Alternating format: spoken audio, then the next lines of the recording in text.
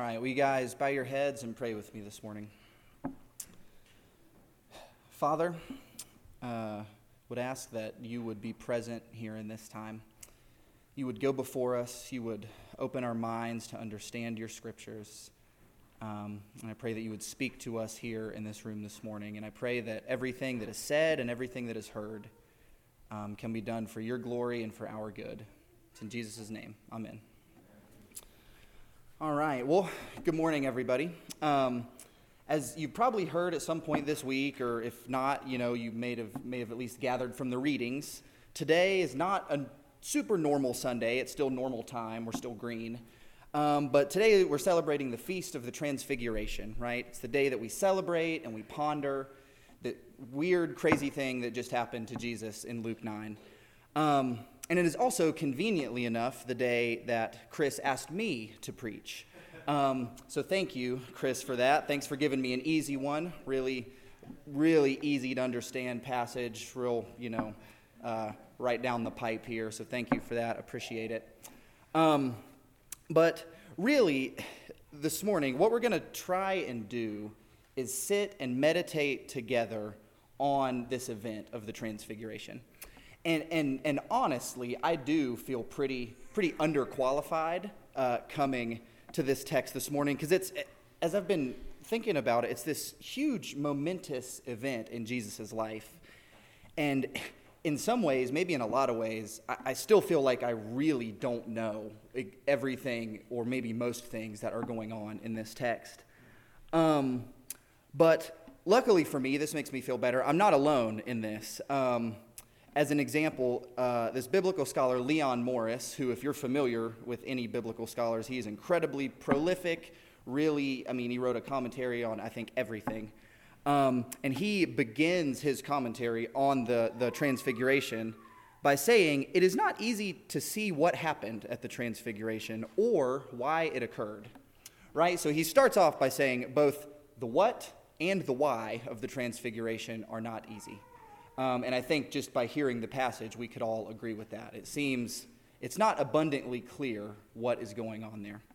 And I can't help but wonder, I'm a curious person, why this might be so. Like, why is it so, it just seems so weird and out of place when this is read for us. And I think at least part of the answer is that if you're anything like me, you come to this text with so many different types of questions, right? So there might be what you would call the ontological question or the metaphysical question, which is what precisely happened to Jesus' body, right? Was this, as some people say, his divine nature shining through?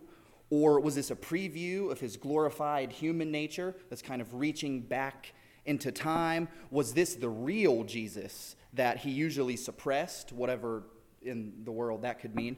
Or was this just a one-off thing? There's so many questions of what exactly metaphysically happened to Jesus at that moment. And then there's also what you might call the existential question or the experiential question. What must it have been like to be there, to see what the disciples saw, to hear the words, the audible words of God the Father that the disciples heard? To actually experience the glory of the Lord on top of the mountain? I have almost zero answers to that question, but that's a question we bring to this text, the experiential question. Or there might even be what you would call the historical question, right? The details concerning, where they were. It's actually funny, there's a nerdy scholarly debate on what mountain they were on, and people have, very strong opinions as to what precise mountain in Judea this happened on. But the answer is that nobody knows. Where were they? What exactly did Jesus look like? Was it just his clothes that were glowing, or was Jesus glowing? What did Moses and Elijah look like? How did the disciples know it was Moses and Elijah? Presumably, they have never seen Moses and Elijah in their lives. So how did they know it was them? Right? These historical questions. What were the actual details like to be there? And finally, there might be what you would call the literary question. What does this event, this transfiguration, what does this mean in the context of Holy Scripture for us this morning, in the context of Luke's gospel, and why is it there? And so this is kind of interesting, and I admit from the beginning, this is pretty contrived, right? This is just me imposing something on the text. But at some level, it does seem like each of our supplemental texts this morning kind of speaks to one or another of those different questions, right? So Exodus 34 speaks of Moses' shining face on the mountain. It's a clear parallel to the Transfiguration in so many different ways.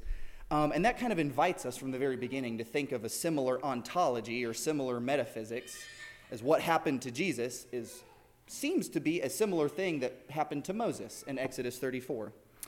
Psalm 99, it records the trembling worship of the majestic God who speaks out of the cloud that's experienced by all who call on him and obey him. And then Peter, in his letter, speaks of the historicity of the Transfiguration event. Peter was really there.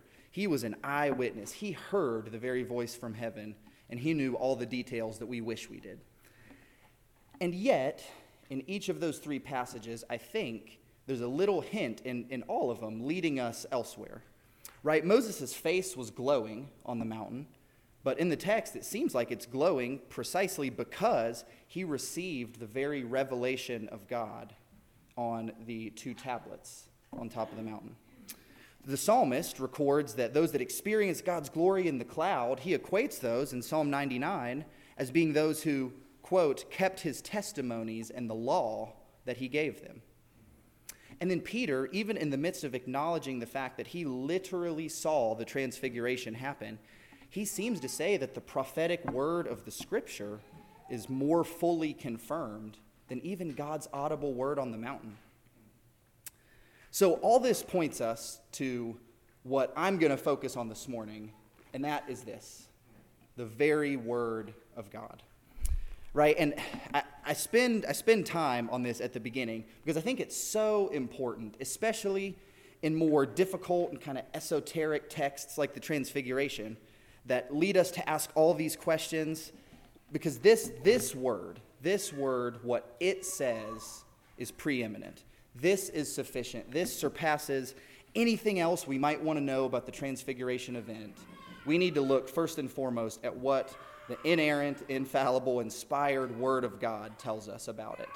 And if all of our other questions aren't answered, so be it. So this morning, in other words, we're going to only consider what I call the literary question, what the Transfiguration is doing in the context of Luke's gospel. So I make no pretense to attempt to answer the other questions. I just want to focus in on what Luke, in his inspired account, is saying by this passage. So without further ado, if you do have your Bibles, open them up to Luke chapter 9. I'm going to look at verses 28 through 36 that Chris read for us just a minute ago. So as you're turning there, little context for the Gospel of Luke. It's divided pretty broadly into 5 major sections. You've got the infancy and the introduction accounts in chapters 1 and 2. You've got the beginning of both John the Baptist's ministry and Jesus' ministry right next to each other in chapters 3 and 4. You've got Jesus' ministry in Galilee, chapters 4 through 9. That's where our text is. Then you've got the long travel section of Jesus heading to Jerusalem in 9 through 19. And finally, he arrives in Jerusalem in chapter 19. And the rest of the book is the passion and resurrection narratives. So this transfiguration, this account that we just read, happens near the end of Jesus' ministry in Galilee, kind of his hometown area. Actually, just a few verses before Jesus sets his face like flint and starts heading on this long journey to Jerusalem. And so, bringing the context a little bit closer, this is really important. If you look on either side of our passage in Luke 9, you'll notice that right before and then just a little bit after the Transfiguration, Jesus is talking to his disciples about his death, his upcoming death.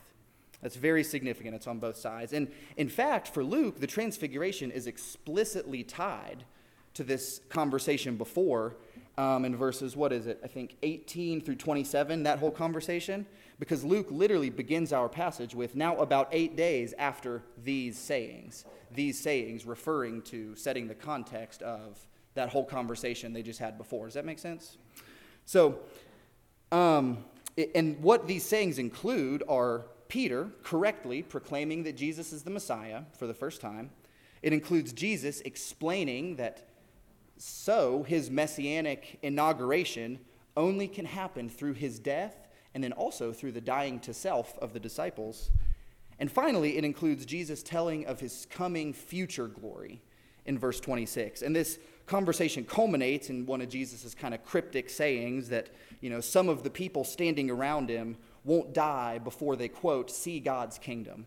And I think clearly in this context, that refers to the Transfiguration. Seeing God's kingdom coming before they die literally happens right now. So all of these things, all of this conversation should be on our mind as we approach our passage this morning. So we're going to pick up in verse 28. It says, "Now about 8 days after these sayings, Jesus took with him Peter and John and James and went up on the mountain to pray." So this isn't the first time in Luke's gospel that Jesus brought only these 3 disciples along, and it won't be the last either. And this is a major motif in Luke's gospel, that Jesus regularly goes up on mountains by himself to pray.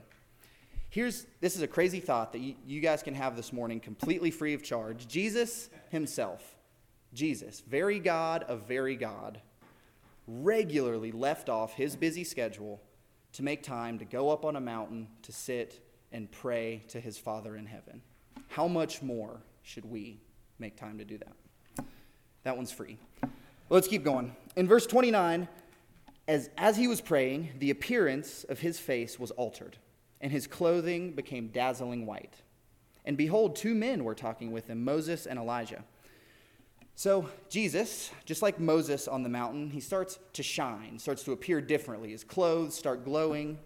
And then seemingly out of nowhere, Moses and Elijah show up. And the significance of these two is somewhat debated. It goes back at least to St. Ambrose, that they're there as representatives of the law, Moses, and the prophets, Elijah. And those are the first 2 sections of the Hebrew Bible, the Tanakh. And that phrase, the law and the prophets, was often used as a shorthand to refer to the entire Hebrew Bible, right? So the significance of this would be, and this is actually what Jesus himself says at the end of Luke's gospel in chapter 24, that Jesus is both the fulfillment of the entire Hebrew Bible and that he is the one that everything in it was written about. So that's part of the significance of those two. And more, I think it's also showing, right, that Jesus is the true prophet, right? The prophet like Moses that Israel had been literally waiting for since Deuteronomy chapter 18. And so in being that true prophet, he fulfills Moses' legacy and Elijah's legacy. And beyond even this is just a little interesting thing. It's cool to note that neither Moses nor Elijah had a clear ending in the Old Testament. They both had kind of ambiguous endings to their stories, right? Elijah didn't die, right? He was famously carried away by the chariots of fire. And then Moses did die in the land of Moab, but in that text it's explicit that nobody knows where Moses was buried because God himself buried Moses. So neither one of them had super clear endings in the Old Testament. So maybe that has something to do with them being here too. I don't know. Let's continue in verse 31. Moses and Elijah, who appeared in glory and spoke of his departure, which he was about to accomplish at Jerusalem. And so if you have the ESV like I do, or probably in other translations as well, but at least in the ESV, there's a little text note on this word departure, right? And it says in Greek, this is the word for exodus, right? This is not the normal Greek word for death. It can mean that, but it's the word that means exodus. And this is so significant, right? Luke's original readers, and even us, when we hear this, we should have bells going all off in our brain. This is certainly not a coincidence either, given Jesus' present company. He's literally talking to Moses about the Exodus. Like, this is incredibly significant. And so what Luke is doing, he's using something kind of like a double entendre, really, to link Jesus' upcoming death and, by extension, his resurrection with the historic redemptive event of the nation of Israel that constituted the very identity and hope of the nation, right? He's linking these two things together. So to Luke, Jesus' death, maybe you could even say, like that of the Passover lamb, initiates the new exodus of God's people. The exodus away from sin, away from death, into the promise of the coming kingdom and the life to come. So just in using that little word, Luke is packing a lot into this account here. And then, in the midst of all this insanity going on, enters everybody's favorite, Peter. Poor, sleepy, silly Peter. Verse 32, now Peter and those who were with him were heavy with sleep. But when they became fully awake, they saw his glory and the two men who stood with him. And as the men were parting from him, as they were going away, Peter said to Jesus, Master, it is good that we are here. Let us make 3 tents, one for you and one for Moses and one for Elijah, not knowing what he said. So it seems like Peter was so overwhelmed and probably overjoyed about what was going on, and particularly I think he was happy that Peter got to be a part of it. He didn't want it to end, right? So Peter graciously offers to build tents so that these 3 never have to leave, so that this experience never has to end, right? But as Luke foreshadows with the not knowing what he said comment, Peter was off base. Peter missed the point with this a little bit. If you keep going in verse 34, as Peter was saying these things, a cloud came and overshadowed them, and they were afraid as they entered the cloud. And a voice came out of the cloud saying, "This is my son, my chosen one. Listen to him." So this voice, presumably that of God the Father, speaks from the cloud like he did in the days of Moses, and he echoes what he spoke from heaven at Jesus' baptism, and he informs the disciples a little bit about Jesus. And he does so actually with 3 different Old Testament quotations, beautifully kind of woven together there. First he says, "This is my son." Jesus is God's son. And this echoes Psalm 2, right, with the anointed king that will come and conquer God's enemies. Then he says, "This is my chosen one." And that echoes Isaiah 42 and the servant who will come and bring justice to all the nations. Eventually, we find out in Isaiah 53, by his own vicarious suffering. So this is my son, this is my chosen one. And finally, God says, listen to him. And this is a direct quotation, really, to Deuteronomy 18, where Israel was told to listen to the prophet like Moses. So, in other words, it seems like God is saying to Peter and to the others that Jesus is the king. Yes, you got that right, but he will be enthroned only by suffering a substitutionary death. And he says, Jesus told you this once already. He's going to tell you again. So disciples, Peter, listen to Jesus. Victory, God's kingdom coming, is not won through glorious militaristic triumph, but through a suffering and humiliating defeat. That, I think, is the point that the disciples were not connecting in their minds. So Peter's fault here is to try and have his cake and eat it too, right? He wants the glory, he wants the kingdom, he wants the mountaintop experience, if you will, the literal mountaintop experience, but he wants to skip all that part about suffering and death to get there.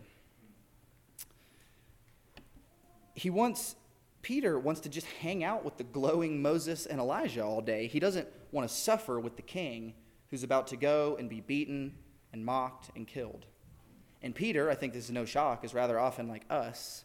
He doesn't want to acknowledge that even the glorious coming kingdom of God that bursts into our world is cruciform. Or in other words, it's cross-shaped. The coming kingdom of God is shaped like the cross. It's only entered into via suffering and death. And finally, we come to verse 36. And when the voice had spoken, Jesus was found alone. And they kept silent and told no one in those days anything of what they had seen. This, I think, is confirmation of what we talked about earlier regarding what Moses and Elijah represent. After all this crazy stuff that happened, right? You have the Old Testament saints showing up. They're talking about the Exodus. Peter wants to build tents. There's a cloud. There's the voice from heaven. And then the disciples look up after all this. They look up, and what do they see? They see only Jesus. The pinnacle, the main point, the central focus of everything they had seen on the mountain, everything they had seen in their entire lives, is all wrapped up in simply Jesus. He is the focal point of everything. He alone is the significance. And this is maybe, as an aside, another flaw of Peter's idea, right, that some particularly ancient commentators said. Peter wants to make tents for all three people, right, which might suggest they're on par. It's almost like, yeah, Jesus, I'll even build you a tent next to Moses and Elijah. But that has come so far from the truth. Because even compared with arguably the two most significant Old Testament saints, Jesus alone stands supreme. And in light of all the magnificence and the glory of the Lord Jesus, what happens? The disciples' mouths are shut, and they kept silence before him. So in light of all this, doing what we've done this morning, addressing the literary question of what the Transfiguration narrative is doing in the Gospel of Luke, what can we say by way of application? I'm just going to briefly suggest two things this morning that really we've already seen in detail from the passage itself. But the first is the primacy of Jesus. More than anything else, what this passage shows us and what the entire Feast of the Transfiguration is about is Jesus, right? And that seems, cliche or too obvious, but that is the point of this text. When the disciples looked up after everything that went on, they saw only Jesus. Oh, may that be true of us. May we look up and see only Jesus. It says, how often in our lives, how often in my life at least, do I look to other gods? Do I look to other messiahs, other saviors to satisfy us, to meet our needs? Right? How often do we worship at the altar of the gods of money, of sex, of power, of popularity? We expect politicians or pastors or professionals to fix our world for us. We look, perhaps more often than anything else, to ourselves. We tell our own story. We meet our own needs. We create our own meaning. That's what we're told to do. We even use things like religion. We use theology. Maybe the members of this church, we use Anglicanism to define us and give us worth and value and meet our needs. But yet, when the smoke clears, the only one that can truly be left standing is Jesus. He is the culmination of Luke 9, and he is the culmination of all of the Christian life and hope. So, Christian, this morning, I encourage you, look to only Jesus. Put all of your worth and value, your significance, your security, your purpose, your identity, your autonomy, your belonging, put everything into Jesus. Put all of your eggs in that basket. Trust him to meet every single one of your needs. Rely on no one else, especially not yourself. Don't do that. Look up, lift up your hearts. Look up from the mess and the ruckus and the hard things in life and fix your eyes on only Jesus. He will take care of you, and nothing else can satisfy or compare. That's the first application, the primacy of Jesus. And the second, which in a lot of ways is really just an extension of the first, is the cruciform shape of the Christian life. Christianity, from start to finish, is cross-shaped. Even the glory of the Transfiguration that we just saw in Luke 9, this high point, this mountaintop experience in the text explicitly points beyond itself to Jesus' suffering death.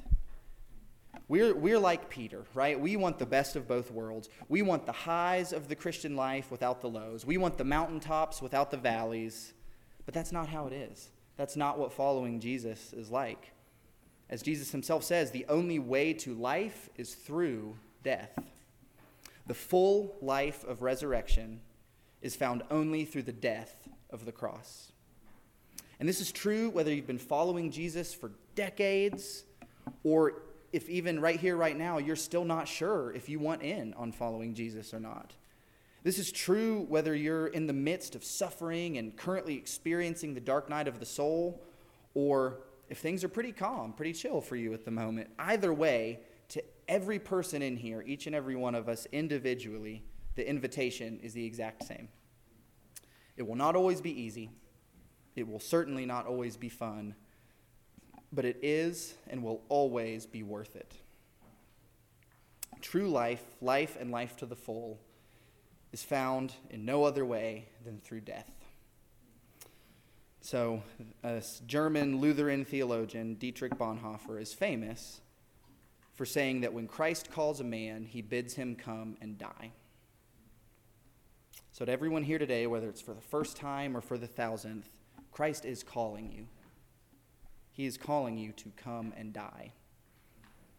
So the question is, will you enter in? Will you enter in through the cross? Will you come and die that you may truly live? In the name of the Father, of the Son, and of the Holy Spirit. Amen.